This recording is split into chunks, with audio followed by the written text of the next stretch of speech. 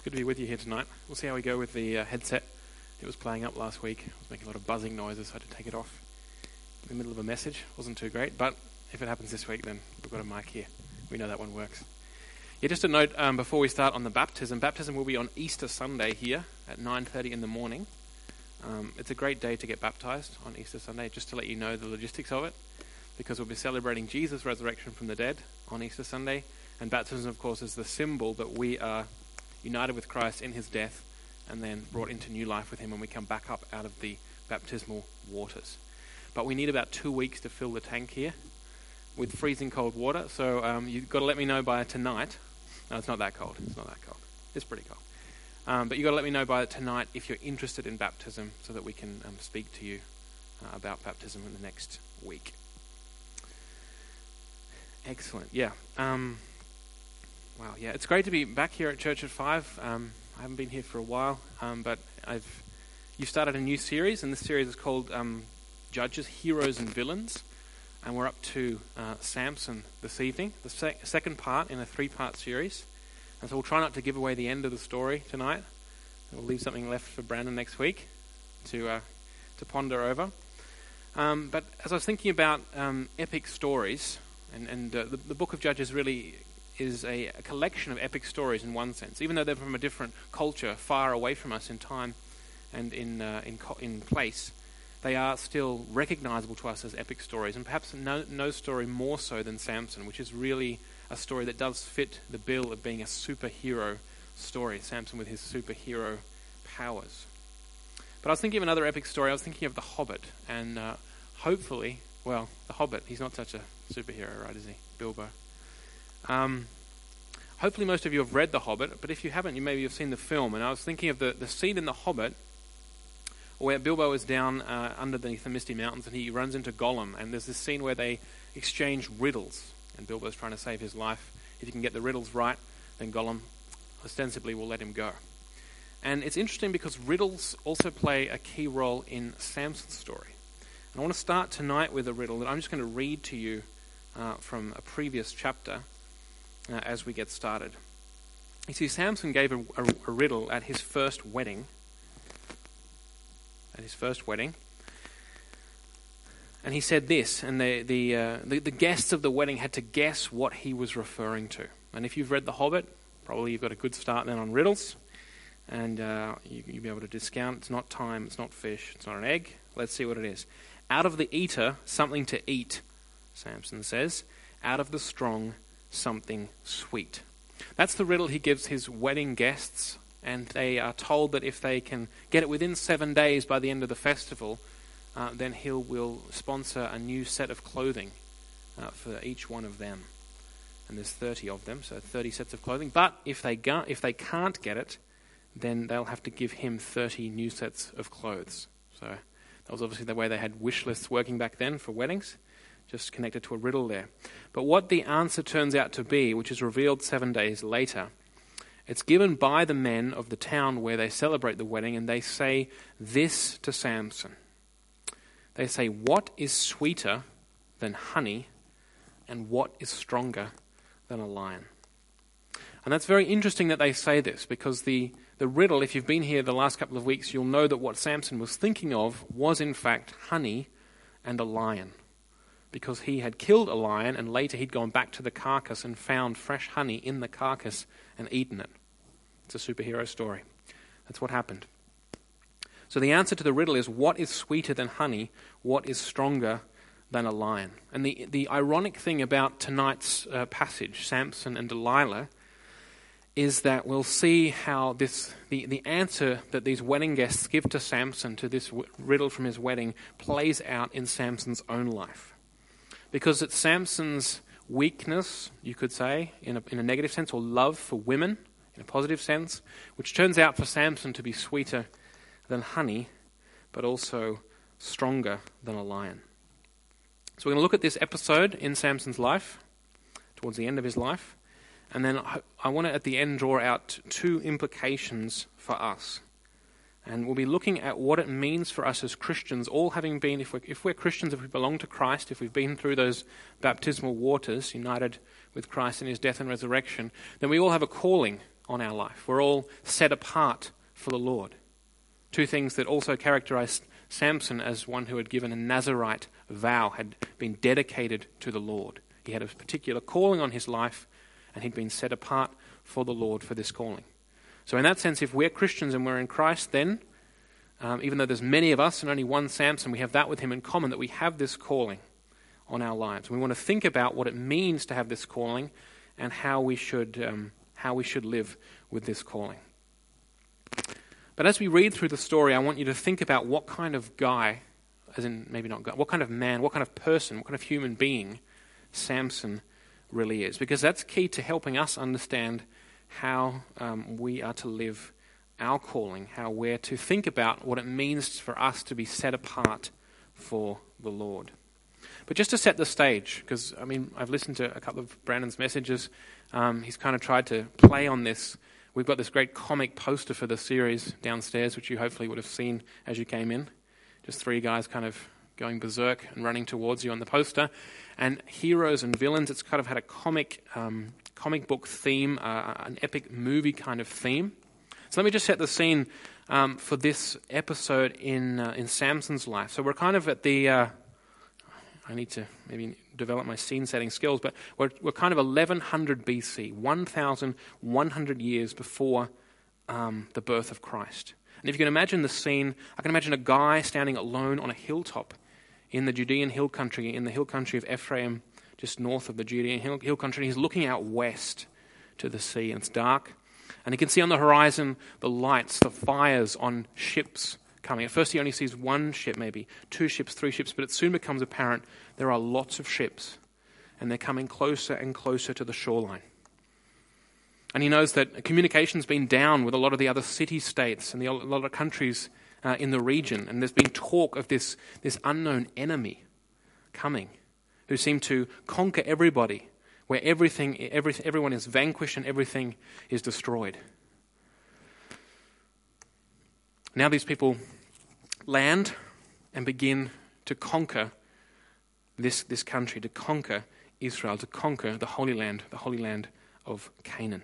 This is what happened around in the period 1200 through 1100 BC, when suddenly new people from the west, these weren't people who lived in the country with Israel since Israel had been in the land after they took over the country under Joshua. These were new people who came by sea, people who threatened everyone they ran into and caused massive destruction around the world at the time. It was a great time of upheaval. And then Israel was faced, as they looked down from their fortified hilltops down into the plain by the Mediterranean, with this enemy.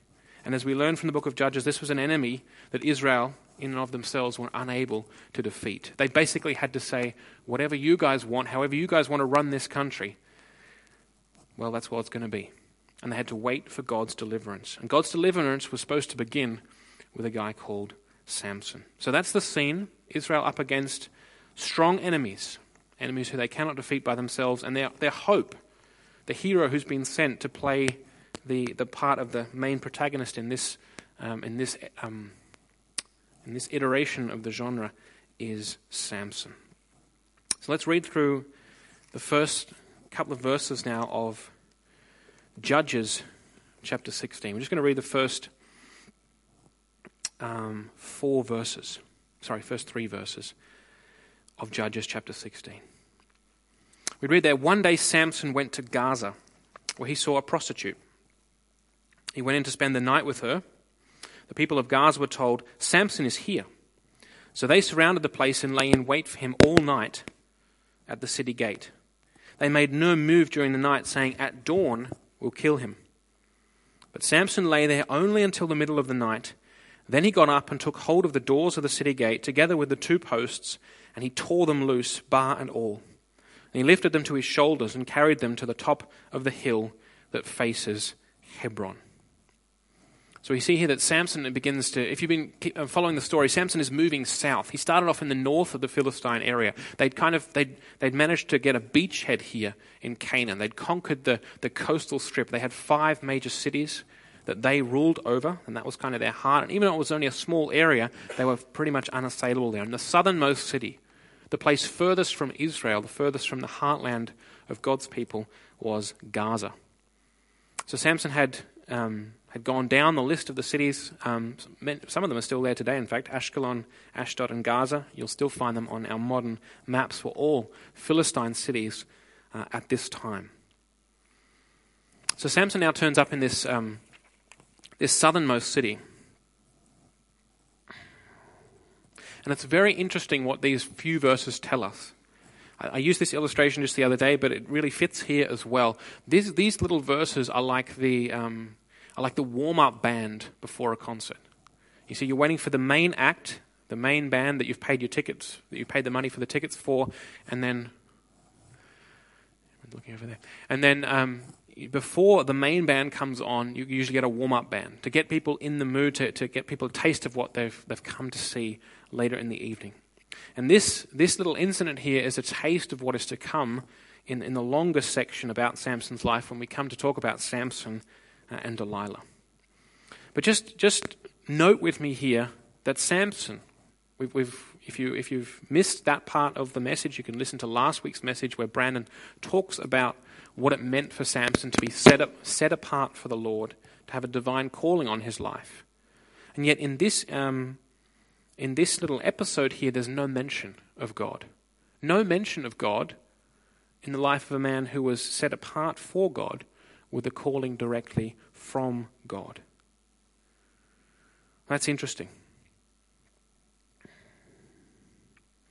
And we see here, in the past, where Samson has done feats of strength or of great bravery, it's been said about him that the Spirit of the Lord came upon him to enable him to do that. Yet here, we're asked to believe that we're not told anything about that. It's simply stated to us that during the middle of the night, Samson got up from spending the night with a prostitute. Not usually what people who are taking Nazirite vows were doing. But he got up in the middle of the night, grabbed the city gate, together with the two posts, tore them loose, and carried them to the top of the hill that faces Hebron. That's a good 80, 90, 100 kilometers even. Long way to carry a gate. Long way to carry a gate. But what this text is showing us is that instead of, and as we'll see, Samson doesn't head back towards Israel, his own people, to serve God amongst his own people, to gather his people to him in order to fulfill God's calling on his life. He immediately turns back to another area of the Philistine territory in the valley of Sorek, which is in the next verse, in verse 4, which we'll read in a moment. So we see that Samson is drawn, it seems, to the Philistines, to the enemies of God's people. He has no problem hanging out with the enemies of God's people, the people he's been commanded by God to begin to free his own people from their oppression. But he's not concerned with that too much. He's happy to hang out with them. And Gaza is as far from home, as I mentioned before, as possible. But this act, now that Samson's reached the end of the Philistine territories from north to south, he's reached Gaza. After Gaza is the desert on the way to Egypt. That means he's a target for all the Philistines. Before, he just annoyed a lot of people at his wedding when he killed a bunch of guys and set a bunch of fields on fire. Now, all of the Philistines are after him. And all of their leaders, we'll see in a moment, come together. They want a solution to the Samson problem. But it's interesting again here to see that Samson has the strength.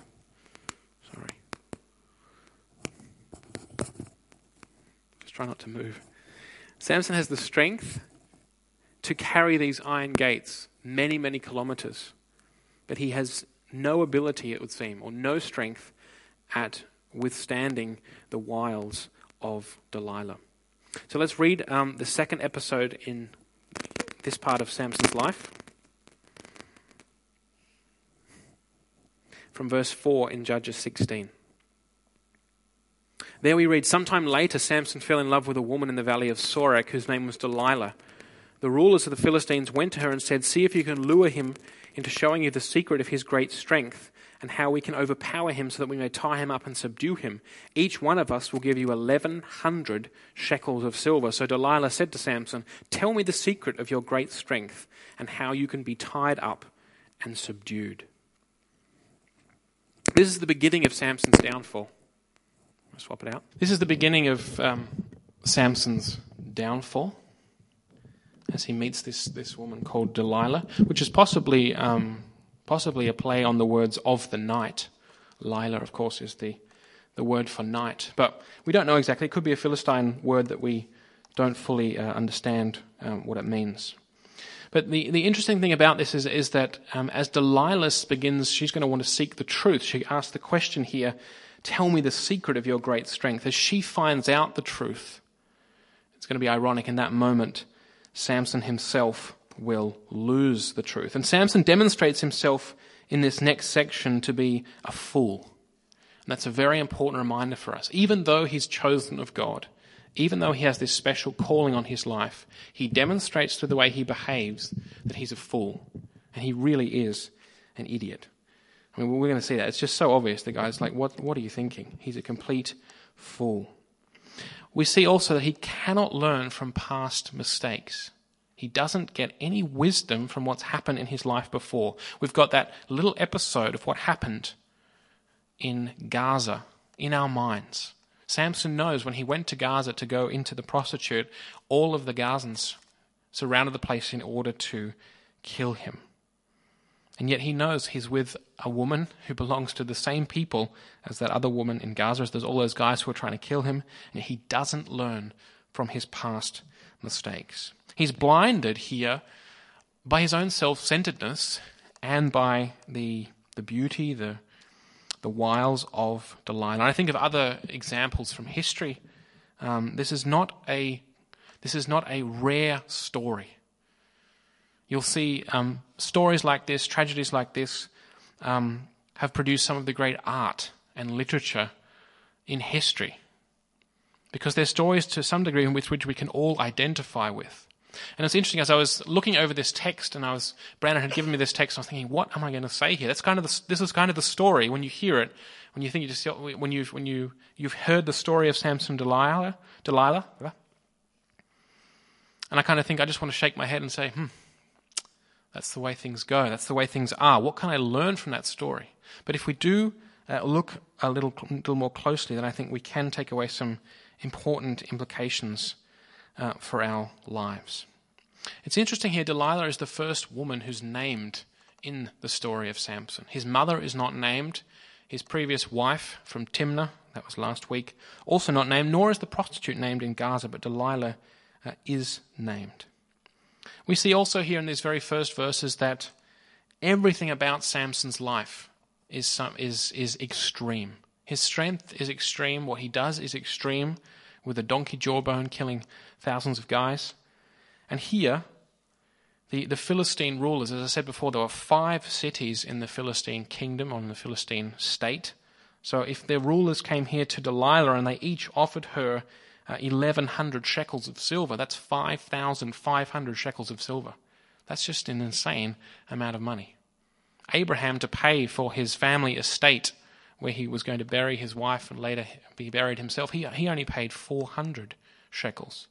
Yet the Philistine rulers here are offering Delilah 5,500 shekels. Later on in the Bible, you remember that in order to avert the plague that had come on Israel, David wanted to buy the threshing floor of Araunah on the Temple Mount. And he only paid 50 shekels for that. Yet here, these rulers are offering Delilah 5,500 shekels.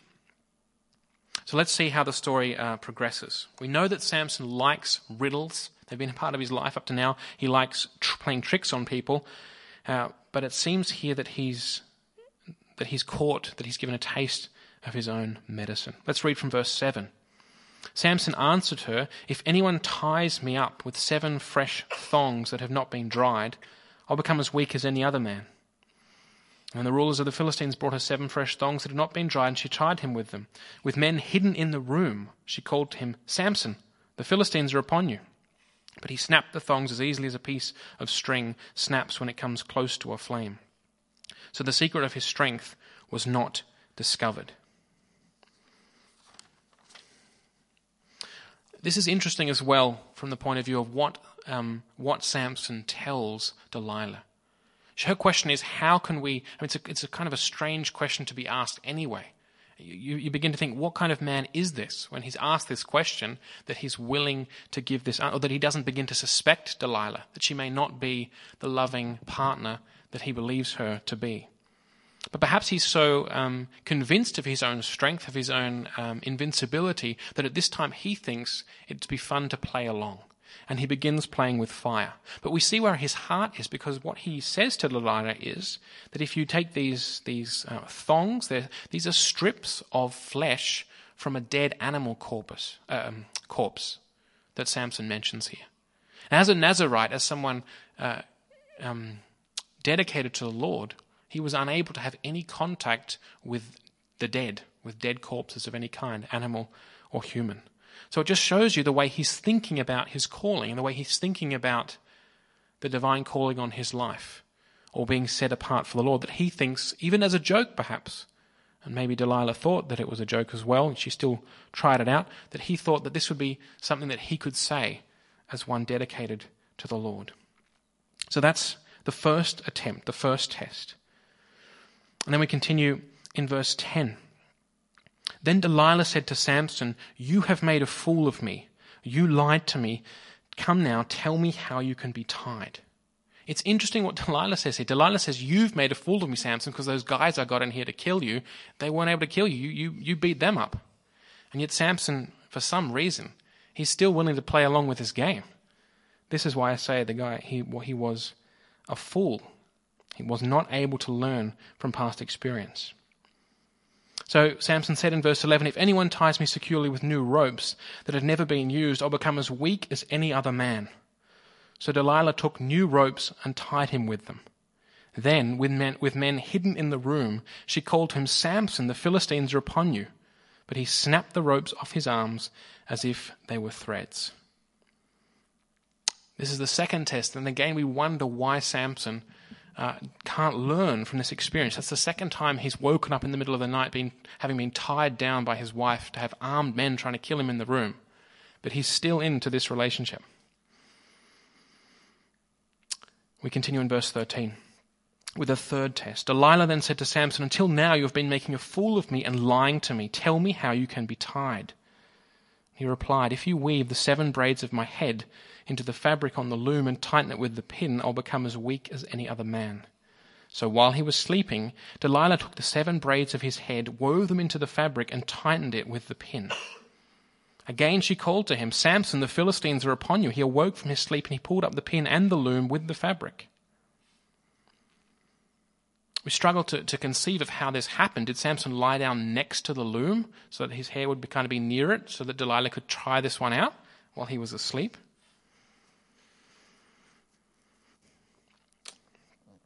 And now the final fateful fourth test. But it's introduced by other words here. Note how Delilah speaks here in verse 15. Then she said to him, "How can you say, 'I love you,' when you won't confide in me? This is the 3rd time you have made a fool of me and haven't told me the secret of your great strength." And with such nagging she prodded him day after day until he was tired to death. So he told her everything. "No razor has ever been used on my head," he said, "because I've been a Nazirite set apart to God since birth. If my head were shaved, my strength would leave me and I would become as weak as any other man." When Delilah saw that he had told her everything, she sent word to the rulers of the Philistines, "Come back once more. He has told me everything." So the rulers of the Philistines returned with the silver in their hands. And having put him to sleep on her lap, she called a man to shave off the 7 braids of his hair, and so began to subdue him. And his strength left him. Then she called, "Samson, the Philistines are upon you." He awoke from his sleep and thought, "I'll go out as before and shake myself free." But he did not know that the Lord had left him. And then the Philistines seized him, gouged out his eyes, and took him down to Gaza. Binding him with bronze shackles, they set him to grinding in the prison.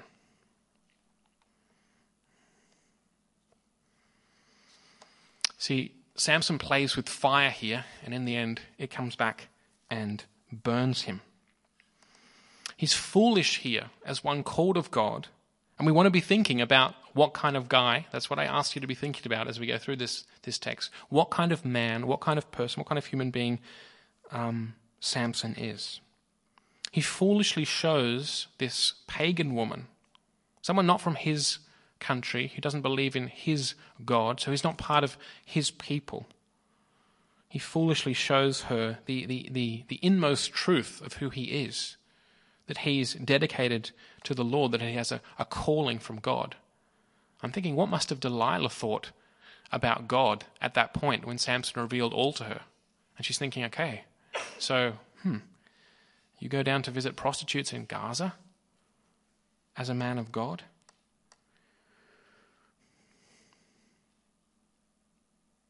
You see, the way I look at this text is it's not so much that Samson is willfully violating the vow that he's taken of being dedicated to the Lord, being set apart for the Lord. He's not going out of his way, knowing what he's vowed, knowing what he's promised, knowing his dedication, and doing everything he can to break it.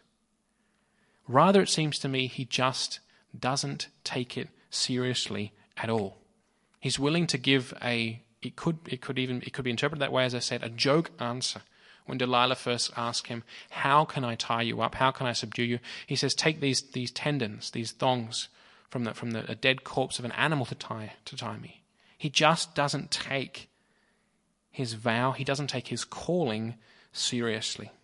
And that's a question here that I want to ask myself and ask all of us here. How many of us are like that we simply, it's not a case that we're going out of our way to go against what God wants for our lives, how God wants us to live our lives, but maybe it's simply a case of we just don't take it seriously.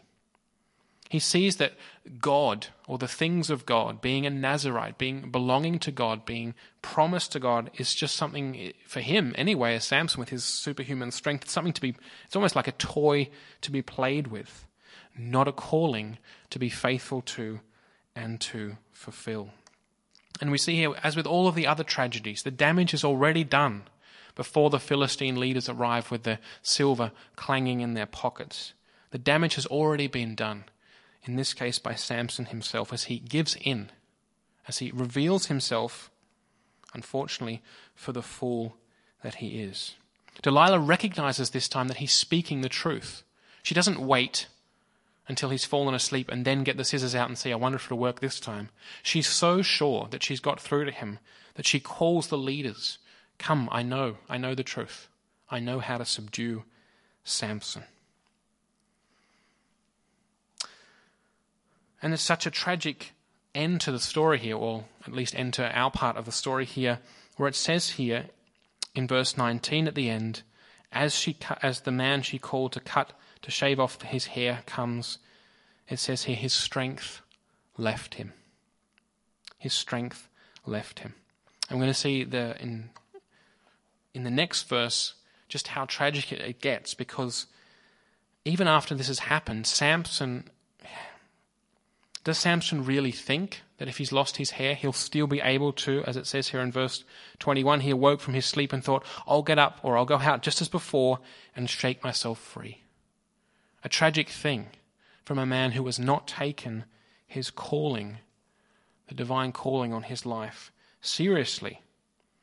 And this horrible truth, one of the worst things that could happen to anybody, is given to us in verse 20, the second part. He did not know that the Lord had left him. The man called from birth, set aside from birth to be dedicated to the Lord, did not know that the Lord had left him. This is pathetic, this statement by Samson, I'll just get up and do what I've done before. In one sense, we could say that's the story of Samson's life. That's the story of his life. That's what he's done his whole life. He's always done whatever he pleased. He always got up the next day and did as he'd done before. No one had ever told him what he had to do, or no one had ever told him what he couldn't do until now. And overnight, Samson's life, realize this, overnight Samson's life is transformed. He was a man who was almost completely guided by sight, by his eyes. Whatever he set his sights upon, And often those were women in the Philistine territories. That's what he lusted after, what he wanted. And yet now he's blind and he can't see. From being strong so that no one could bind him, no one could hold him back. He was the freest in that sense in Israel. He's now become nothing more than a common slave in bondage. His divine calling is over and he's now a slave in prison. Before we go on to the implications, I just want to read verse 22 to make you want to come back next week for Brandon's message. Yeah, this is a brilliant line. This line here. This is worthy of Nobel Prize literature. Verse 22, Judges 16, verse 22. Well, let's just read verse 21 again. Then the Philistines seized Samson, gouged out his eyes, and took him down to Gaza. Binding him with bronze shackles, they set him to grinding in the prison. But the hair on his head began to grow again after it had been shaved. So little said, and yet so much said.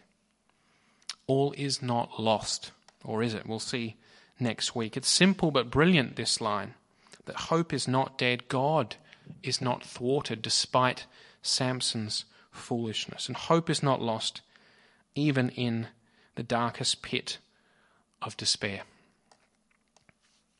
So that's the Samson and Delilah story. Let me just pull out two practical implications for us today that I was thinking about as I went over the text. I asked you the question before we looked at this story, and the story is, in many ways, it is a tragic story, which is why it has been so often represented in art and in literature, and why the theme of this story is known to us from many other pieces of literature through the ages from many different cultures. But I asked you to think about what kind of person, what kind of man Samson is. Because this Begegnung, what is it? Running out of English. This encounter with Delilah. It is an encounter that is filled with significance in itself, but it's also characteristic of Samson's life. It's characteristic of Samson's life. This is, as I just mentioned moments before, this is how Samson has been living his whole life. Whatever he set his eyes upon, that is what he got. And often that was women. So the two applications here, or the two implications here, is that we see in this story of Samson, indeed we see it in much of the book of Judges. Remember, the book of Judges happens under the heading, at this time there was no king in Israel, and every man did what was right in his own eyes. At this time there was no king in Israel, and every man did what was right in his own eyes. So that's the context for what happened here. We know about the historical context, the coming of the Philistines to the coastlands, their conquering of that land. But we see in the story of Samson, we see that a kind of chauvinistic patriarchy is exposed in this time amongst God's people. We see here, and this is embodied by Samson, we see here men using women for their own self-interest without respect to the well-being or to the well-being of those women, without respect to love. That's a very important thing that we need to draw from this account, because it's going to affect how we behave today. There's a Polish theologian called Karol Wojtyla. Many of you will have heard of him. He says that friendship, including friendship between the sexes, consists in a full commitment of the will to another person with a view to that person's good. With a view to that person's good. Friendship consists in a full commitment of the will to another person with a view to that person's good. So I have to be fully committed here in my will, to another person, and the way I'm committing to them is that I'm acting, I'm thinking, I'm relating to them with a view to their good. Can we honestly, can we see that at all in Samson, or in the way he treats people, men or women, but certainly women, in the story. And he continues, as Carol Watchtower continues, he says, love between men and women cannot be built without sacrifices and self-denial. Love between men and women cannot be built without sacrifices and self-denial.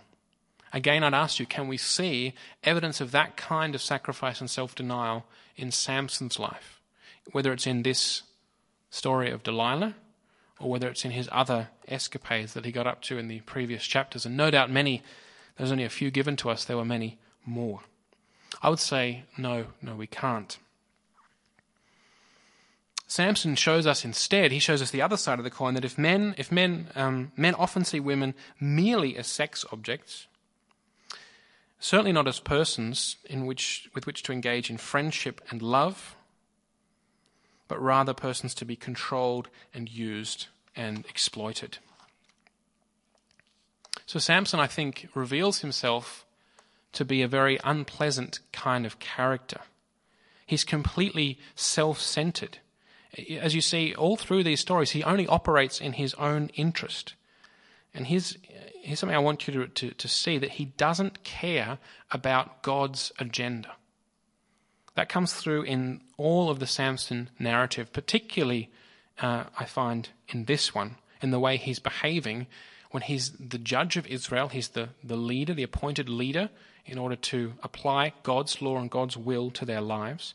He's, in addition to the judge, he's been set apart, as I've mentioned so many times tonight, for the Lord, dedicated to the Lord. He has a divine calling on his life, and yet there is no mention in Samson's life of God's agenda, of God's will, of God's purpose. And in fact, everything we see shows him, as I said earlier, not necessarily deliberately going against God's law, as we see in other parts of the Old Testament, but he just seems not to care. He has no concern for God's agenda. He has no concern for his parents, and he certainly has no true concerns about those women he loves. He only seeks his own gratification in those relationships. And this is not, it need be said, not how God intended male-female relationships to function. So we don't want to take Samson here as a role model. We're not going to have the Samson course here, the premarital course here called Samson. That's not how it's going to run. This is not how God intended male-female relationships to work. We're going to get a bit more into the picture that Samson points us towards next week. But when we look to Jesus, we see that what should characterize us as Christians, those who have a calling from God, who are set apart for him by being baptized into the death of Christ and raised with Christ to new life, is that we live servant relationships, where what Tyler says is really how we live, that we make a full commitment of our will and our mind to the good of another person. He says at another place that the human being is something to which the only reasonable response ultimately is love. That has to be the way we approach each other. And we see in the person of Jesus Christ embodies servant relationships and servant leadership for us in a perfect way, to give us a perfect model for how we want to live our relationships. But let me just stress as I close this point, the rest of the scriptures. As I say, this is important, and maybe you're not a Christian here this evening, or you haven't been a Christian for very long, or maybe you know very little about the Old Testament, which is something I run into all the time. Certainly on media, online, there are so many people who seem to know so little about the Old Testament that just because something is described in the Bible, just because we're given this story in Judges of Samson and how he behaves, that doesn't mean that that's how we should behave, or that's an example for us to follow, or that's how God wants us to behave. Many times in the Bible, both in Old and New Testaments, behavior is described to us as it happened. As it happened. Stories are given to us in all their gore, sometimes in all their horror, in all their tragedy. But that's not to say that God wants us to do that, live like that, be like that. Rather, we're to have the law of God in our hearts to help us interpret how God sees sees these things that are written down for us. They're written down for us as examples, Paul says, in 1 Corinthians chapter 10. But for some of those things, they're examples for us to learn from and to copy. And for many things, they're examples not to copy, not to do that, to be warned about.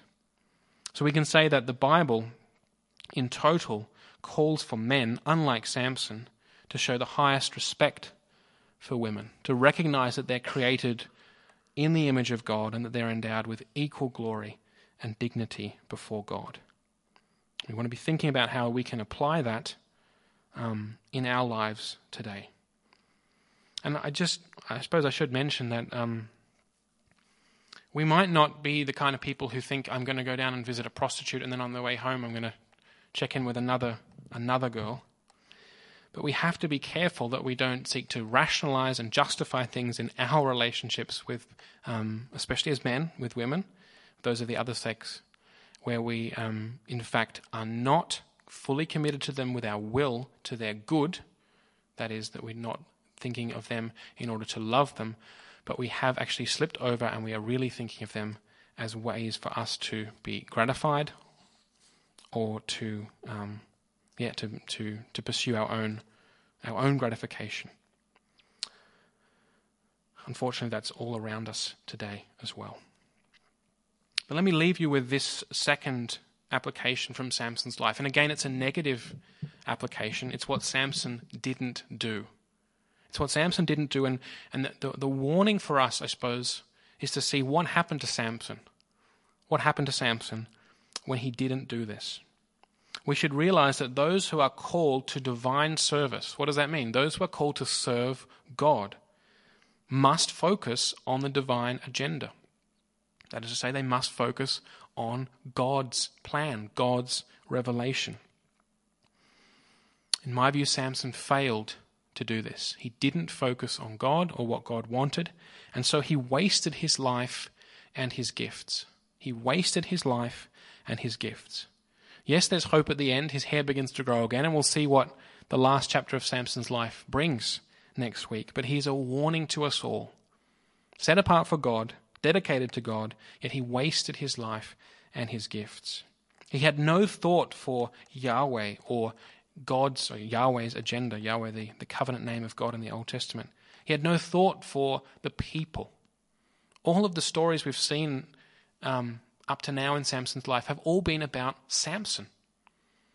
Completely different to later stories where we'll see men and women active in the Bible in order for God's agenda, for God's people, for God's church, for God's plan, concerned with what God desires, what God has revealed, what God wants.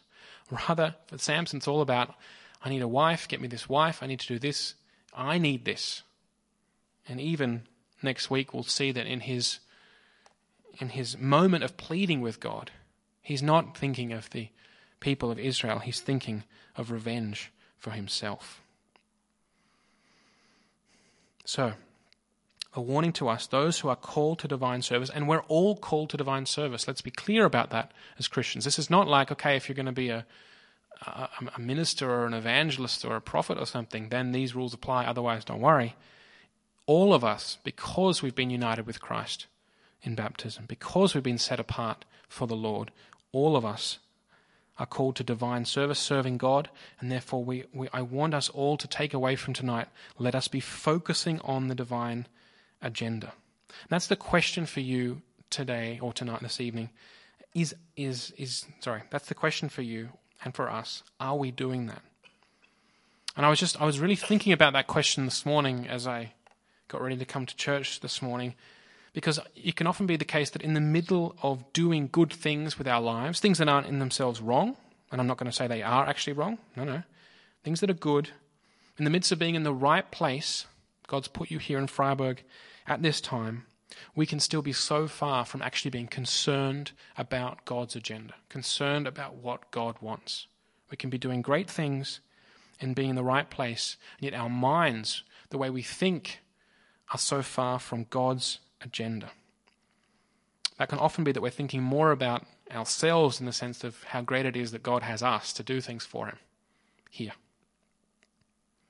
Samson is a great example of my kingdom come, my will be done, instead of thy kingdom come, thy will be done.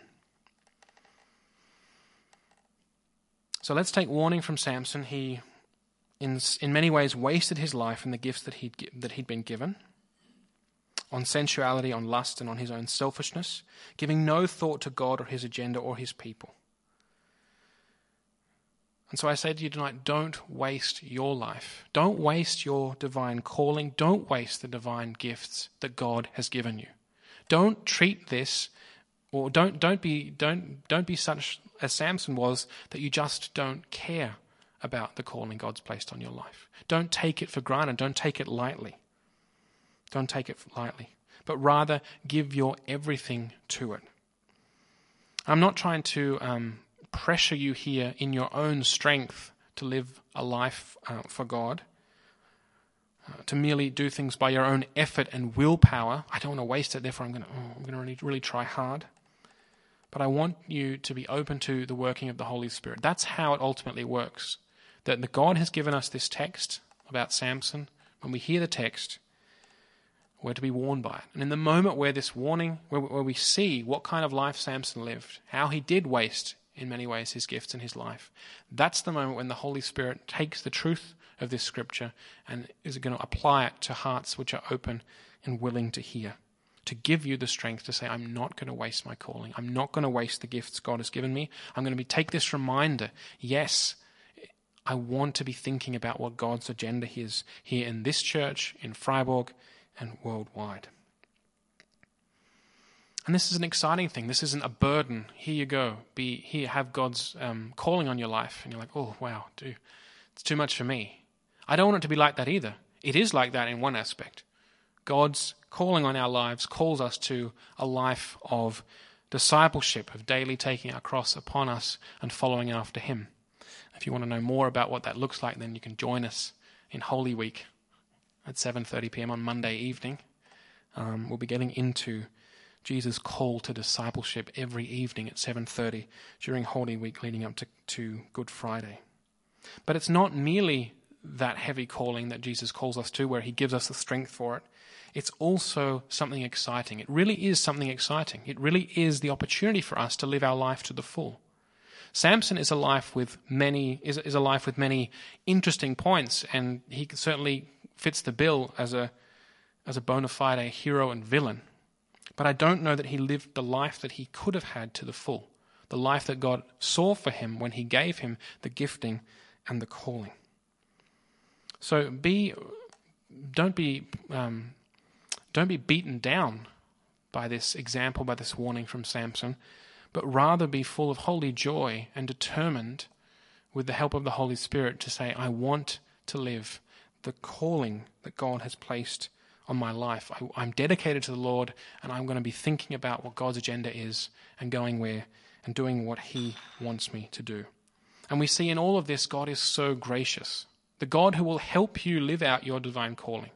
The God who will help you as you're being united with Christ, will help you every day of your life. He's the same gracious God who gave Samson grace upon grace, strength upon strength. And we'll see just how gracious God was to Samson next week. And even when Samson did stupid things, God was still gracious to Samson. And God didn't let him go. And it's for good reason, therefore.